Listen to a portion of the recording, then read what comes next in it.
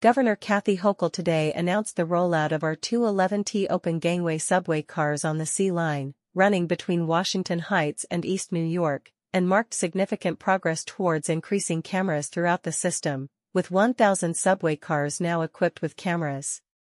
The unveiling was followed by an inaugural ride with Governor Hochul, Metropolitan Transportation Authority leadership, and elected officials, starting at the 168 St. A. C. 1 station in Washington Heights, which serves as the C Line's terminal. The subway is the lifeblood of New York City, and we're making record investments so it's safe, efficient, and successful, Governor Hochul said.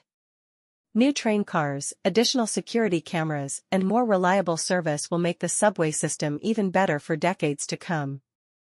New York City Mayor Eric Adams said, "Our subways are New York City's backbone, and thanks to our partnership with Governor Hochul and the MTA, our backbone is stronger than ever.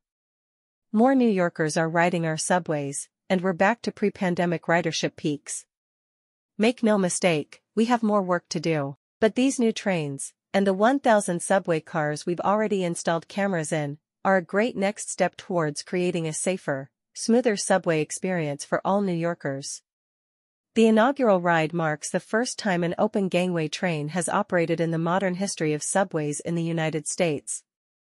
The Brooklyn, Manhattan Transit Corporation, BMT, one of three operating authorities that were precursors to the amalgamated New York City Transit, ran three-car open gangway segments from 1925 to 1965. The open gangway R211T pilot cars are part of a larger order of R211A conventional 60-foot cars, funded by the Federal Transit Administration, FTA, which includes funding from the Bipartisan Infrastructure Bill.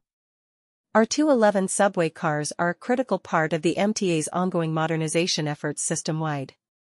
The cars include pre-installed security cameras in each car, adding to the 1,000 subway cars that already have in-car cameras throughout the system. The rest of the NYC Transit fleet is scheduled to have in-car camera installations completed by January 2025.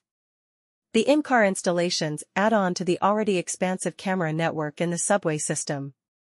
In addition to 1,000 subway car cameras, the MTA has approximately 15,000 cameras across all 472 stations.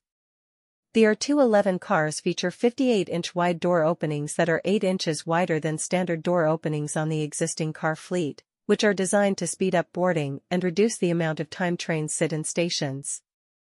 In addition to wider doors, these cars provide additional accessible seating, digital displays that will provide more detailed station-specific information, and brighter lighting and signage, among other features that improve the customer experience.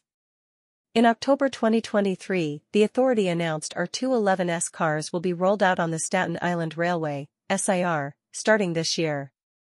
NYC Transit received 20 open gangway cars as part of a much larger order of R211A cars.